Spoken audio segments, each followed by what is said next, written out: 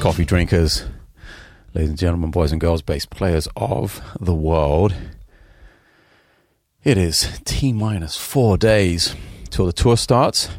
Let's talk about how I choose, how one chooses, how we can better inform ourselves about how we choose what to take out of the house, no matter what the gig is, the tour is, how we pare it all down and travel most efficiently, whether that is from my house to the baked potato, not really that far in the grand scheme of things, or if it's getting on a couple of different planes and starting a tour in Europe when one lives in Los Angeles.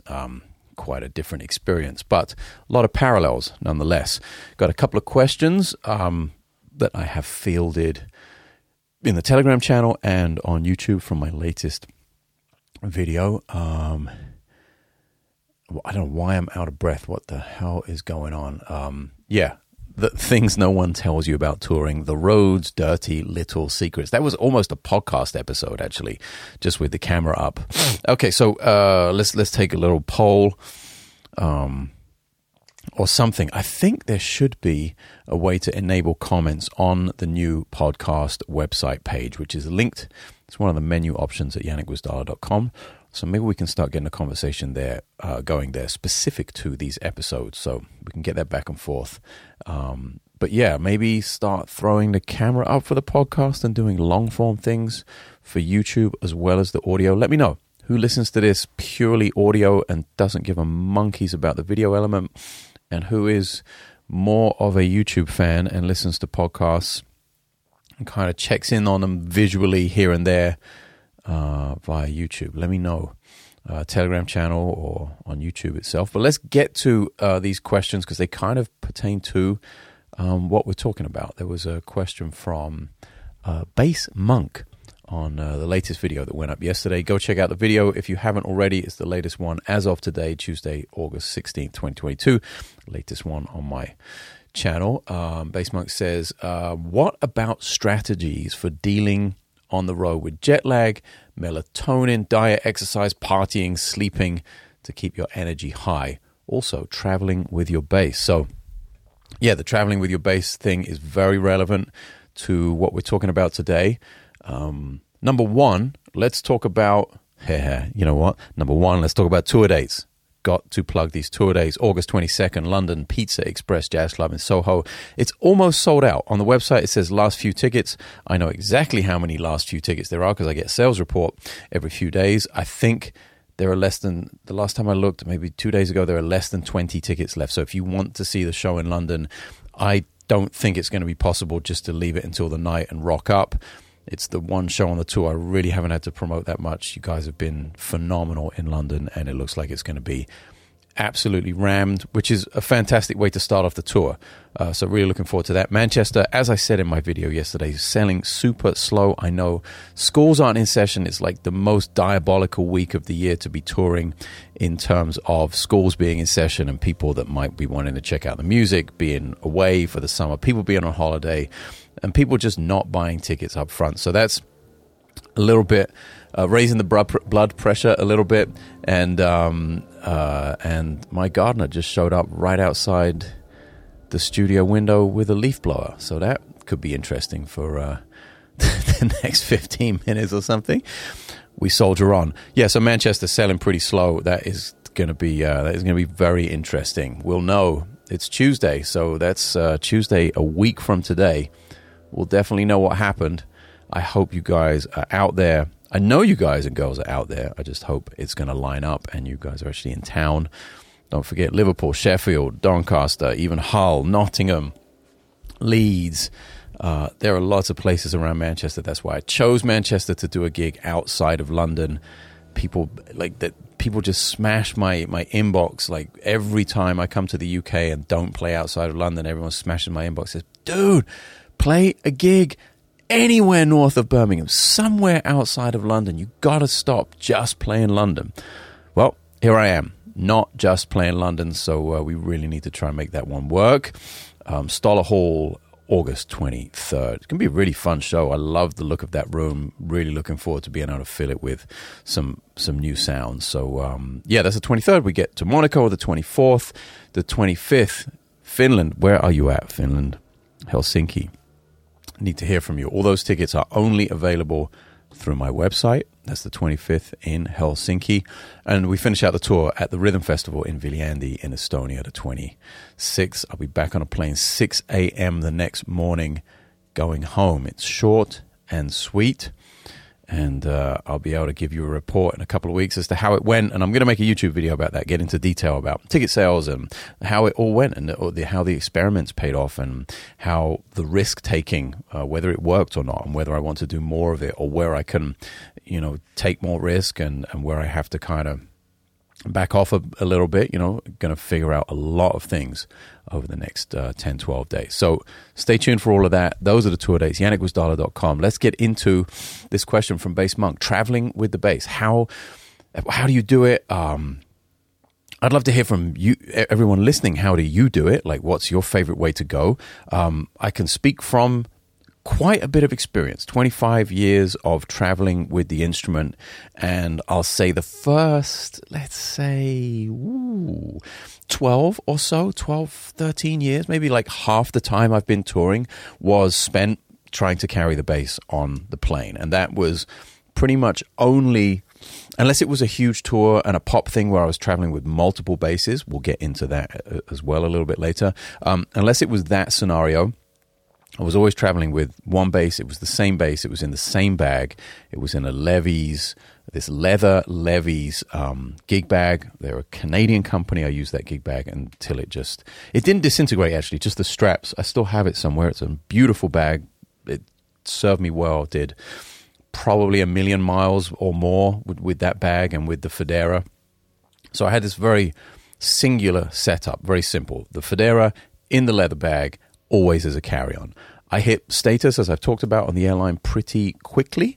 Early on, I managed to get top-tier status, and that afforded me upgrades and being on the plane earlier, even if I wasn't flying first class, and just basically being able to, that feeling of seeing open overhead bins. If you've ever been on a plane and you're late to the party and you get on and there's just 1,000 carry-on bags, and coats and laptop bags and purses and all that stuff, you're like, oh, my bass is not going in these overheads. So early on, I was afforded to get at least on the plane. If I wasn't flying business or first, I would at least get on the plane early, get the bass in the overhead. I've talked a little bit about this before, the irony being that on those big long-haul flights, the overhead bins are quite often the shortest of all overhead bins in the entire fleet for an airline. Now, I know United very well because I fly them almost exclusively, and the Dreamliner, the 787, when that came out, super nice, beautiful plane, great seats, like this whole upgrade thing, and then you look up in the overhead and you're like, oh, the bass isn't going up there. No way. Overhead bins are too short. So anyway, I digress. That was the first half of my career, trying to carry that on, and it just got too stressful. My great friend, who sadly passed a few years ago, Chuck Loeb, great guitar player. I've told this story before, maybe not that recently. We were in Narita Airport in Tokyo a long time ago, maybe like 12, 13 years ago, and I looked at him, I'm like, man, you checking that? He's like, yeah, man, I don't want to carry this shit through the airport. So that was the moment I was like, oh, maybe I'll try that. And now let's get into the details. What case do I use? I use the Groove Gear capsule, and managed to I got it shortly before the pandemic, like January of 2020, and had a couple of things to do road-wise, and pretty intense as well. Like I went to Canada to play the Drumeo Drum Festival with Steve Smith, Final Information, and also with Benny Greb, Moving Parts, and got to kind of road test it, like out and back, a quick trip like that, Canada, a few days. And then I hit the road with Bob Reynolds for a few weeks and trucked all the way through Europe, kind of on trains and long-haul flights, short hopper flights, vans, cars, you name it. And it held up really well. Walking back from the gig afterwards, my biggest thing about traveling with the bass was, and also, the reason I used the SKB Bass Safe, for so long once I started checking it was the BassSafe afforded me the luxury of putting these two pieces over the outside of a gig bag. So when I got to a city, I could peel those two pieces away, leave them in the hotel room, and have this nice whoa, cough is still here, have this nice flexible mobile situation of just the gig bag to walk from the hotel to the gig and vice versa. So I was a little apprehensive with the Groove Gear capsule because it's bigger, it's bulkier, it's more of a flight case, it's more sturdy, and there's no option to put a gig bag inside that. But with the kind of skateboard style wheels and the handle to pull it, it actually is very, very easy going to and from the gig and just walking through towns like Prague or Milan or wherever the hell you happen to be. Very easy as long as there are sidewalks, paved walkways, shall we say. You're all good to go. Wouldn't like to drag it through the dirt anywhere. But yeah, that's been super easy. Tons of space for strings and tools and sheet music if you need it. Even, if I'm only using NHX Stomp, that fits in the front pocket very easily. I've yet to do like a bunch of one-off fly dates, like weekend kind of things, or maybe you go somewhere, play 2 nights and fly back. I don't do that too often, but I'm sure I will. And the thing with the Groove Gear capsule is, you can actually pack clothes in the front of that, and it could be your only bag. If you were traveling super light with gear, one cable, maybe an HX Stomp, spare set of strings, and your tools that you need to adjust the bass, and then you can fit 3 or 4 sets of clothes in the front of that and just check the whole thing. Of course, you roll the dice on the bass and all the clothes, everything being in the same place and they're not showing up. That's becoming more of an issue, or rather is more of an issue right now in the current climate of airlines and airports and infrastructure not efficiently rehiring enough staff to deal with luggage. So there's a lot of either lack of staff or untrained staff, and I'm seeing and hearing about nightmare stories in Europe of just mountains of luggage. So yeah, kind of highly recommend getting some kind of tracker, which reminds me, shit, didn't do that. Got to make a note. I need to get some Apple AirTags or whatever your favored method is. I'm literally writing that under my tour prep list right now. AirTags, great. So yeah, to kind of track it and at least know where it is. And if it is stuck in a mountain of luggage, you can kind of peel some bags away and get to it potentially. So yeah, those are the parameters I see myself when I'm traveling with the bass. I know people are going to say, well, what if you do? I've had the question like, man, do you really only travel with one bass? Abso-fucking-lutely.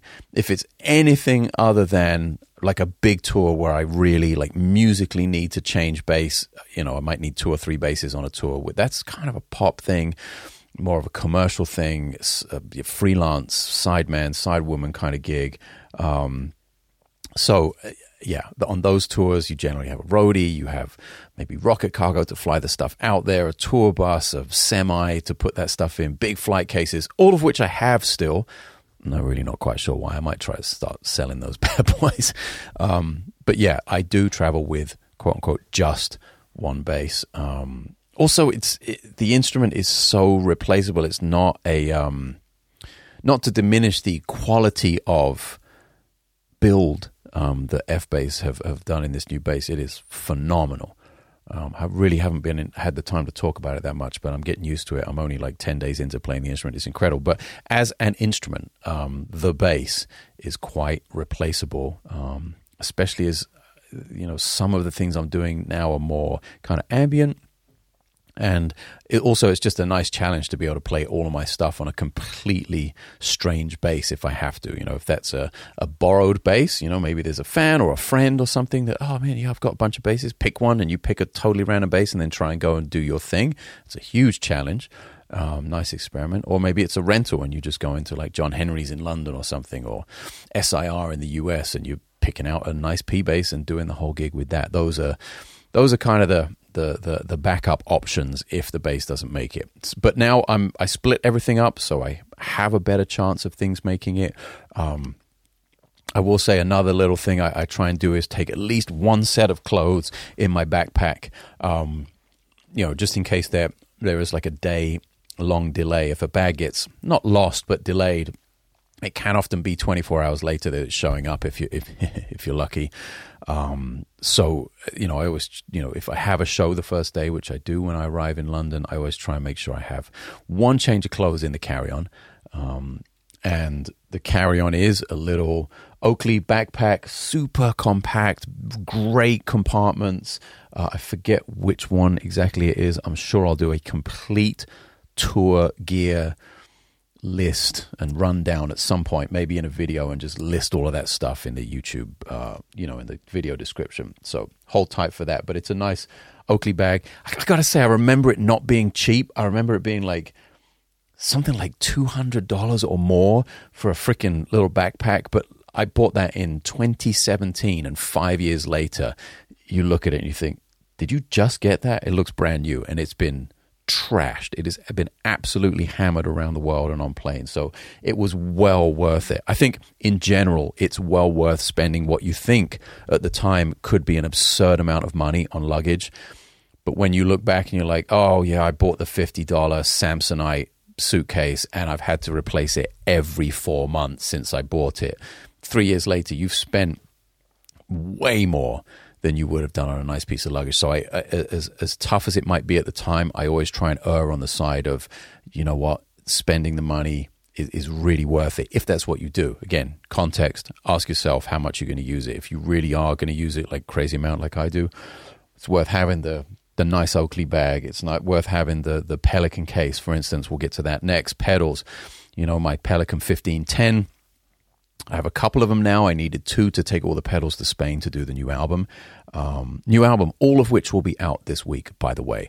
The COVID thing and everything, it delayed the whole concept of releasing 4 3-song EPs to finally have the album out this week. So, the second half of the album plus the front end, all going to be released this week before I get to Europe. So I'm no doubt there'll be another episode out, and I'll make an announcement when it's actually up and available on the website. I haven't talked about this either. Sorry, quick diversion, but I ditched my Bandcamp completely, and all of my albums, as they were available on Bandcamp to buy and download, they're actually on my website now. So the whole discography is available to download, actually buy music, that old school thing of music potentially having some value again. So everything from Mystery to Me all the way through to The Union, and of course the first 2 parts of One Way Out, and finally this week the entire discography will be there, available for purchase. And maybe I'll do some specials, some bundles or something. I don't know. We'll I know there are people out there who like to have the music, who like to self-custody the music. So that's why it's up there, kind of cutting out the Bandcamp middle person thing and not paying 15% or commission or something to them for something I can essentially do myself. So that's a little aside on that. And yeah, back to the gear thing. I would say the next biggest thing for me is the pedals. And it may sound counterintuitive, like pedals, you think, oh, Christ, that could be kind of heavy, cumbersome, bulky. It's something, if you have a good case, you might not want to mess with in the airport. Like if carrying a bass through the airport is a drag, man, imagine what it's like with pedals. So I've struggled with this conceptually for a while, but I found the solution in the Pelican 1510, the carry-on. It has, the little telescopic handle that comes out and is very comfortable to hold, and it has wheels. So dragging it through the airport is really not that much of a downer, considering they're always with you. And I think for me and what I'm doing, having the pedals with me is way more important than whether the bass makes it or not. As long as the bass makes it like 60, 70, 80% of the time, maybe when I'm checking it, I'm good to go. I can borrow a bass and come really close to delivering the show I want to, and being very comfortable on stage. If the pedals don't make it, I'm really kind of stuck with what I want to do with this tour, for instance. I mean, I can go and play any gig without pedals, of course, but for the things I hear and what I want to present as a show, I'd be really stuck trying to put that kind of pedal board together day of a show in, I don't know, Helsinki or Monaco, any of the places we're going. You guys know probably by now I play some very specific things and some kind of rare-ish pedals, and I'm looking at it right now. I've actually I think we're going to find out later today when I try and build this board. I think I've actually got everything I need onto a small pedal board, which will go in the 1510. For the last few weeks, I'd kind of resigned myself to the fact I was going back to separate pedals and plugging it all in and powering it all up every night and setting it out in a semicircle, because I just needed so many pedals and they wouldn't fit on the small pedal board in the Pelican case. And the upshot of it all is I just couldn't get stereo bass rigs in every city to be consistent on the tour. So with that in mind, it was like, oh, well, that kind of wipes out a bunch of stuff. What wiped out about 4 or 5 pedals that I then wasn't going to use. I downgraded. I downsize, shall we say, from the HX Stomp XL to the HX Stomp. Figured out some things there to where I can get access to all the sounds I need. I threw the BP1 under the riser, and I also have thrown the H9, the Eventide H9, under the riser, and I plan on controlling it either with my phone or with the iPad, just for a quick on-off and the mix. So I'm also taking out an expression pedal as well. I don't need that for the H9. I've always tried to steer clear of the whole desktop thing and having a bunch of shit on a table in front of me. So I'm kind of cringing at the fact that I have one thing up for my, up on a music stand, kind of at chest level or whatever when I'm sitting down. But we'll see. The fact that it's allowed me to hide the H9 under the riser, take out an expression pedal, and get this whole thing. I've got 1, 2, 3, 4, 5, 6, 7, 8, 9, 10, 11, 12. 12 pedals and all the power for them on this small Vertex Effects. They're like smallest tour riser pedal board. And then I'll have 2 things off the board: the Ranger FX snare trap and a volume pedal. And both of those fit really nicely in the case, just sitting on top of the pedal board. So I think I've measured it all out. It looks like it all fits. I just have to put it together and wire it and see if I can make all the cables fit. So we'll see. There will be a build video of that, and a much more in-depth explanation of the signal chain and how I'm using it all. And of course, after the tour, there'll be footage and clips of me actually using it in IRL, as the kids say, in real life. So yeah, that's the bass. That's the bass and the pedals. And then, well, going back to Bass Monk's question about jet lag and melatonin, diet, exercise, partying. You confuse me with someone 20 years younger. There's no partying. And sleeping, he asked about. Well, Bass Monk could be either way, right? Sleeping. There's as much sleep as I possibly can. And hey, I'm a new dad. My daughter is just over 10 months old. And yeah, I've had no sleep for just over 10 months, let's say. So even with some 4 a.m. lobby calls, at least I'm going to be able to get to bed and know that nobody's waking me up right in the middle of my sleep. So sleep is actually going to be in far more plentiful supply on this tour than it ever has been. I really never thought I'd say, damn, I need to go on the road in order to get some sleep. Because the road was always the place that sleep got super messed up and was very challenging to facilitate. So now that is with a kid, that's very different. And I don't party.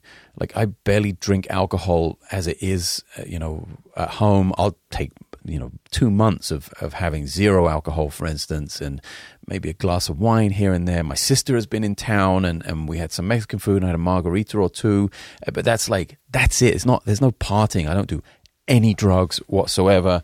I don't stay out until 5 o'clock in the morning and go straight to the airport. Like, those are things for people far more youthful with a lot more brain cells left to burn and a much stronger kidney. In fact, I do a lot of work at home on myself, physically speaking, and diet-wise and hydration. Like, hydration is huge. That's one thing that wasn't in Bass Monk's question, which I think is a big one. Like, you really. Speaking of which, my throat is getting dry, and it's always liquid time. So hydration is so huge, especially on the road, especially flying a lot. And you're in these recycled air situations, and throat and nasal cavity, everything gets dried out really quickly.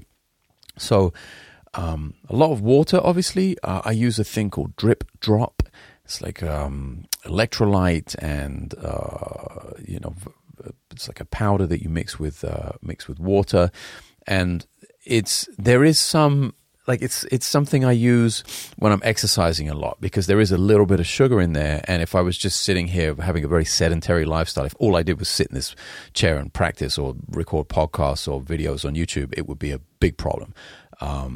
But the fact that I am active and I burn a lot of calories throughout the day, I always go on a walk with the dog. I go on a walk with my daughter. I always work out. I hit the stationary bike for at least 30 minutes a day and then do some kind of workout after that, whether that be lifting weights, kind of functional strength, jump rope. I'm very active. And of course, when my schedule gets a little less hectic, I'll be back into playing tennis again, which is burning a lot of calories every day. So I spend a lot of time working on that at home. So as long as the touring side of things is not super long, which this year there are lots of smaller projects. Like the longest thing I have was with Bob for 3 weeks.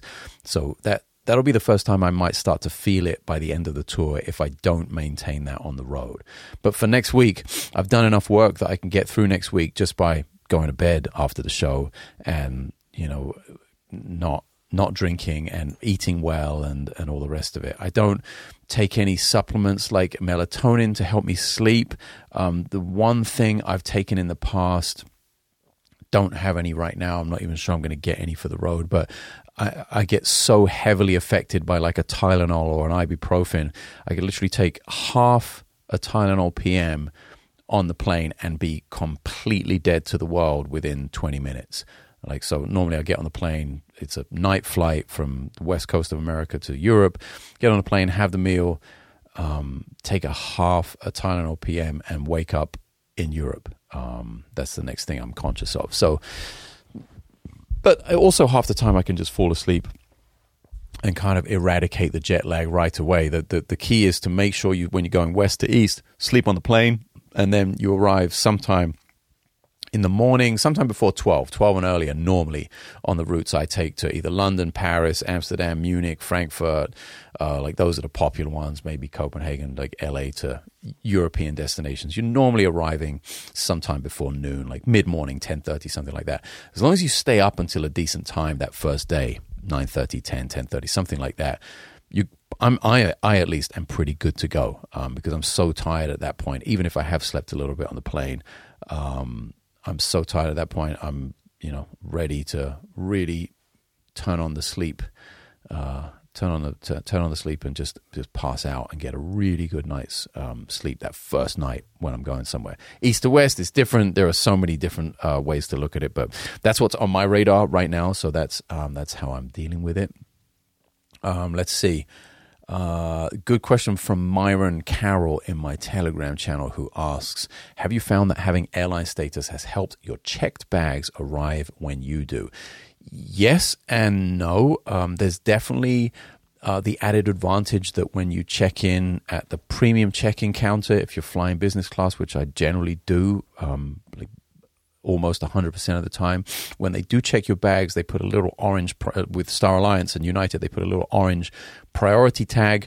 So your bags do get treated a little bit differently with the top level status. If you have at least gold status with Star Alliance, you'll get those orange tags. It does help. I won't say it's like a solution or that 100% of the time my stuff shows up, because even looking at the last trip I took, so important time-wise, like critical that nothing got lost or delayed. And I showed up in Barcelona from LA and half my stuff was missing.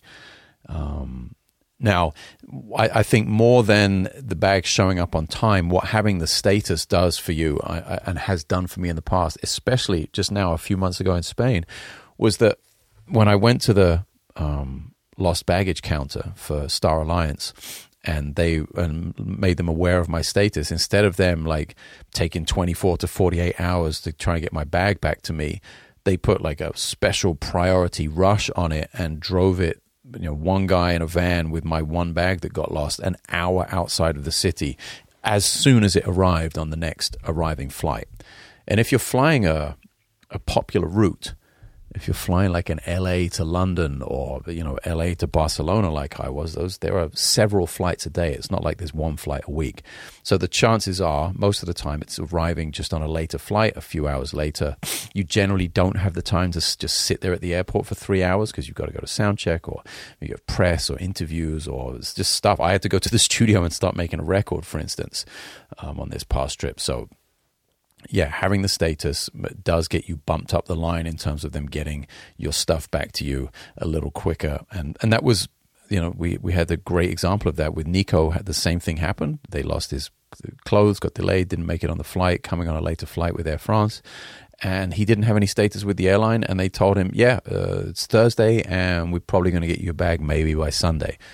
Of course, we were leaving on Sunday, so it's useless. So luckily I had someone else in the crew who was arriving. I think I've told this story before, and he managed to go to the Air France counter, pick the bag up and bring it to the studio. So Nico got super lucky. But had my friend not been arriving later, Nico wouldn't have seen his bags all weekend and would have had to go clothes shopping. And there are other things. Airlines, if they really lose your bags and you're not getting them back for a few days, they'll give you a stipend, maybe a couple of €100 or something, and you can go and essentially buy a new wardrobe. And then, let's get back to the main topic of how do you choose what to take on the road. That's not just pedals and basses. That's a ton of different stuff. That's your clothing. That's, do you take like a water bottle, for instance? Like I always do. I have a big, is it 64? It's 1.3 liters. I can't remember how many ounces that is. It's a bottle by Yeti. Not a sponsor of this podcast. Wish they were, because their bottles are super fucking expensive, but they're really good. And I take one of those suckers with me. It's kind of bulky, as you can imagine. 1.3 liters in a fully insulated bottle is a hefty kind of major hiking or camping bottle. But the discipline I am able to have with staying hydrated with that thing is huge. So it's bulky and cumbersome, but it really pays off health-wise over the course of a tour or any traveling I'm doing. So that's a necessity.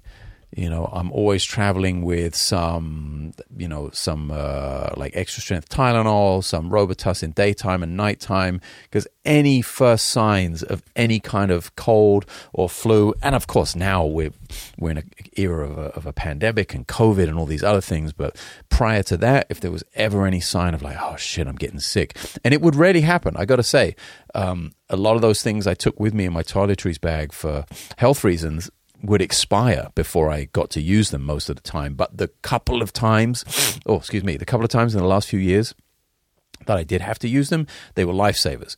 Because if you live in Europe, for instance, you know that you can't get anything with any kind of active ingredient over the counter. It's all this homeopathic, utter bullshit. You might as well just eat a fucking apple or something. They're not going to give you something with some balls that will shut a sickness down like a Robitussin. I mean, not that I agree with that. It can be quite healthy, and that's probably why there's a massive opioid issue and people addicted to pills in this country. But holy shit, used in the right way, that stuff can be a lifesaver on the road in terms of actually feeling like you want to go on stage and make music. So it's one lane. It's not for everyone. I know people listening all over the world, that is not applicable for you. But if you're in the US and you're traveling overseas to other countries that do not have over-the-counter stuff like Robitussin or Tylenol or ibuprofen, that you have to go to a doctor and get a prescription, and even then it's like super limited. That's one thing I'm very conscious of packing with me, so I'm kind of covered for all events and really give myself the best chance of success of making it through a tour. So yeah, I got to admit, I'm terrible at the number of items of clothing that I take with me. I always take way too much shit. And I know coming up, it's going to be on the cusp of the autumn into the winter. And how do you plan for that? And you could get really unlucky and it's just cold and rainy. Or you get unlucky in the opposite direction. You pack all your winter gear and it's like 30 degrees the whole time you're there. Sorry, Celsius, like 85, 90 degrees. There's a freaking heat wave happening. So it's hard to predict. And I tend to err on the side of too many clothes, which doesn't do me too many favors. So I'm working on other concepts for that. I'm working on potentially going with hand luggage, like no big check duffel full of clothes, seeing if I can get a hand luggage bag that is capable of carrying like 2 or 3 sets of clothes, and then seeing if I can buy clothes, like say I can put in the budget 150 euros for the week. Does that buy me, 4 or 5 t-shirts and a couple of pairs of trousers, jeans, whatever, and socks, underwear? What's the number? And is it worth it for each week to go to H&M or some store that's in every major city that they have stuff that's affordable, it's acceptable to wear in public, and you can find your size? Can you build in $150, maybe $200 into the budget every week you're on the road to do that? And if you don't have status with an airline, that's going to save you a bunch of money in checked bags. But it also, regardless of your airline status and checked baggage fees, could save you a whole bunch of stress, worrying about where your bags might be if you're just re-upping every week, or, maybe you're traveling super light and trying to do laundry often. I don't know. I'm thinking of other ways of moving around the world without a 60 or 70 pound rolling duffel full of crap. That's the plan right now. So we'll see. It's not going to be next week. Next week I only have 5 shows, so I don't have to take a huge amount of stuff. It'll be a pared down setup for sure. But those are things, even now at this stage in my life, I'm definitely, with all this experience and thousands of flights and millions of miles, still trying to work on how can we make this easier. I am not, I'm not on a private jet. I don't have an entourage or people carrying shit for me or unlimited funds, for instance. There's a framework here. There are limits to what I'm able to do. So I want to work most efficiently within them. And yeah, there are other elements to it. You've got to think about how you're getting to and from the airport, what is bulky, little things like what size of Uber are you going to need? Are you traveling on your own? How big's your flight case for your base? Does that fit in a regular car? Do you need an Uber XL to get from A to B? Little things like, does this town or does this country have, the electric scooters to get around if you need to? Like, how much extra curricular activity are you doing in terms of having to go and do interviews, or maybe a clinic or a speaking event or something where you don't have to take all your gear? What's your public transport situation in each city?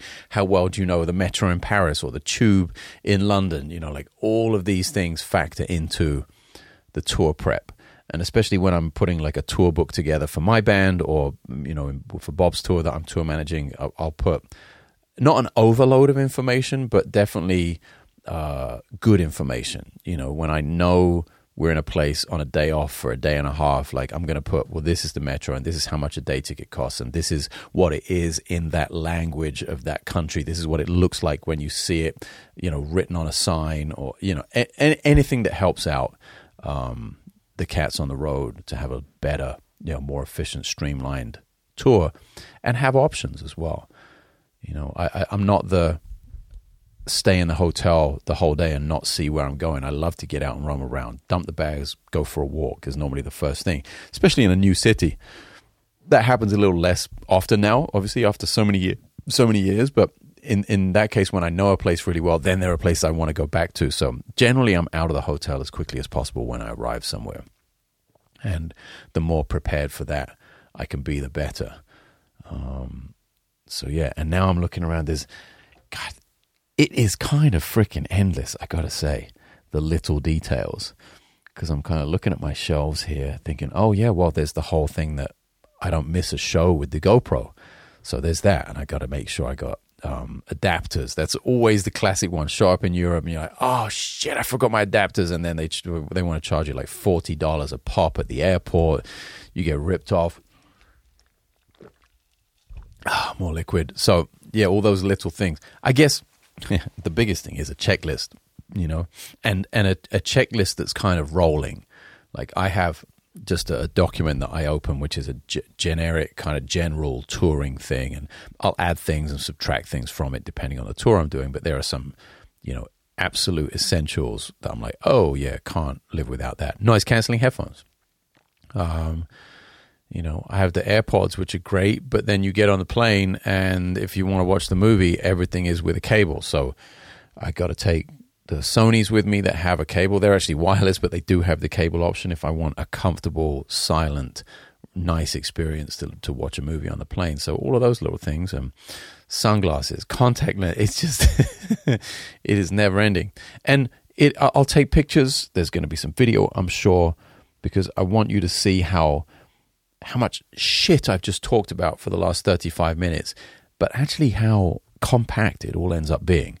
And how when I hit the ground, when I get out of the airport at the other end, I can move. Like, I'm not dependent on help. You know, with the base thing, the Groove Gear capsule kind of changed stuff a little bit because then that was something I was pulling behind me on wheels. So I've got the Pelican, I've got my duffel bag with the clothes and stuff in it, and I've got the Groove Gear capsule. 3 things that need pulling on wheels, plus my little Oakley backpack. That's fine on the back. So I've got this big kind of carabiner clip thing which goes on the back of my rolling duffel, and the handle of the Pelican 1510 clips to that. So they kind of, one rides on the back of the other, and I can pull both of them with one hand, and it's super efficient moving through the airport or walking anywhere. So I'm moving around with quite a lot of stuff, but it's packed very compactly, and it's very mobile. So I'll bring you photos of that. There will be links in the show notes of this episode, of the rig build, of a bunch of things in the not too distant future within the next 2 weeks. So if you're listening day one, they're not going to be there now, but I will add them to the show notes. So when I've put all of this into motion and have torn around Europe and flown all over the place and taken ferries and planes and cars and vans and all kinds of stuff, I'll be able to show you how it all worked.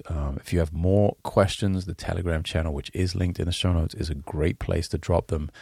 If you, I'll also link to that latest YouTube video I made yesterday, talking about the things no one tells you about touring, the road's dirty little secrets. What a clickbait title that is! Jesus Christ, here I am. This is what it's come to.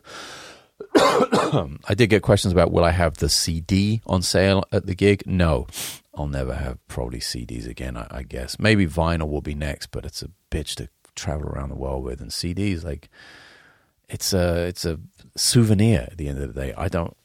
Maybe I have a CD player here, but I wouldn't know where it was. It'd take me forever. I don't even have one in my car anymore. The car's so new, it's like, we're not putting CD players in anymore. So, yeah. Yes, 22nd of August, London Pizza Express, just a few tickets left on that one. Manchester, Stoller Hall, August 23rd.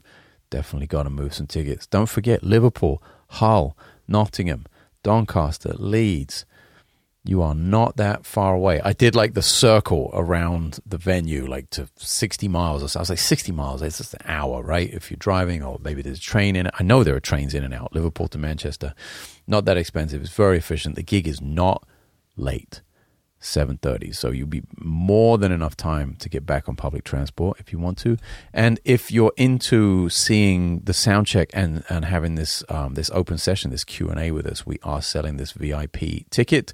It's a little bit more expensive, but if you are a student of any kind, use the code VIP25 and you can get the more expensive ticket with the open sound check and the Q&A for the same price as a regular concert ticket. Gets you about £15 off the price, which is awesome. So don't forget that. That is directly at the Stoller Hall website. Use VIP25. And Helsinki, again, tickets are only available through my website. So go to yannickwisdala.com, click on concert tickets in the store. They are $25. There is no physical ticket. I've had people emailing me saying, hey, are you going to send a ticket? Was there some kind of mistake? No. Read the product description. It's all there. You purchase the ticket. I have a list here of everyone who purchased tickets. There'll be a guest list style thing on the day. You just show up, show your ID, boom, check you off, and you're in. There is no physical ticket. I am the promoter, the booking agent, the ticket seller, the coat check guy, I'm sure. Like, I'm doing everything on this one. This one's the quote-unquote big risk gig where I'm facilitating everything with no middle people at all, except Marco in Helsinki, who's been very kind setting up the space and making it available. But everything else I'm doing, so those tickets are directly at my website. And I mean, I guess you can buy them on the day, but you will be standing there going to my website and making the purchase. There will be no ticket office or will call or anything like that at the venue. You will have to go on your phone, go to my website, make the same purchase that you can make right now. And yeah, that's it. The tour is starting in 6 days. Holy shit. It's close. So now I got to go practice. I must not forget to know my own music and get a better idea of where I want to start. I want a few starting points, sonic starting points for us to build upon with the band. And I'm trying not to listen to the new album at all. I don't want that to influence it so much. I know what happened. I was there. I remember some things. The important things I'll remember and we'll play live. And then I want the stuff to be as new as possible. So if you're coming, that's what you're going to hear. You're going to hear some repertoire, some stuff from my catalog, some songs, maybe even some favorites, and you're going to hear a lot of new stuff. So I'm psyched. I'm looking forward to it. I'm sure I will talk to you guys again this week before I leave, and maybe we'll get into the pedals once this board is built later today. And that's it. Thanks for sticking around. See you cats on the next one.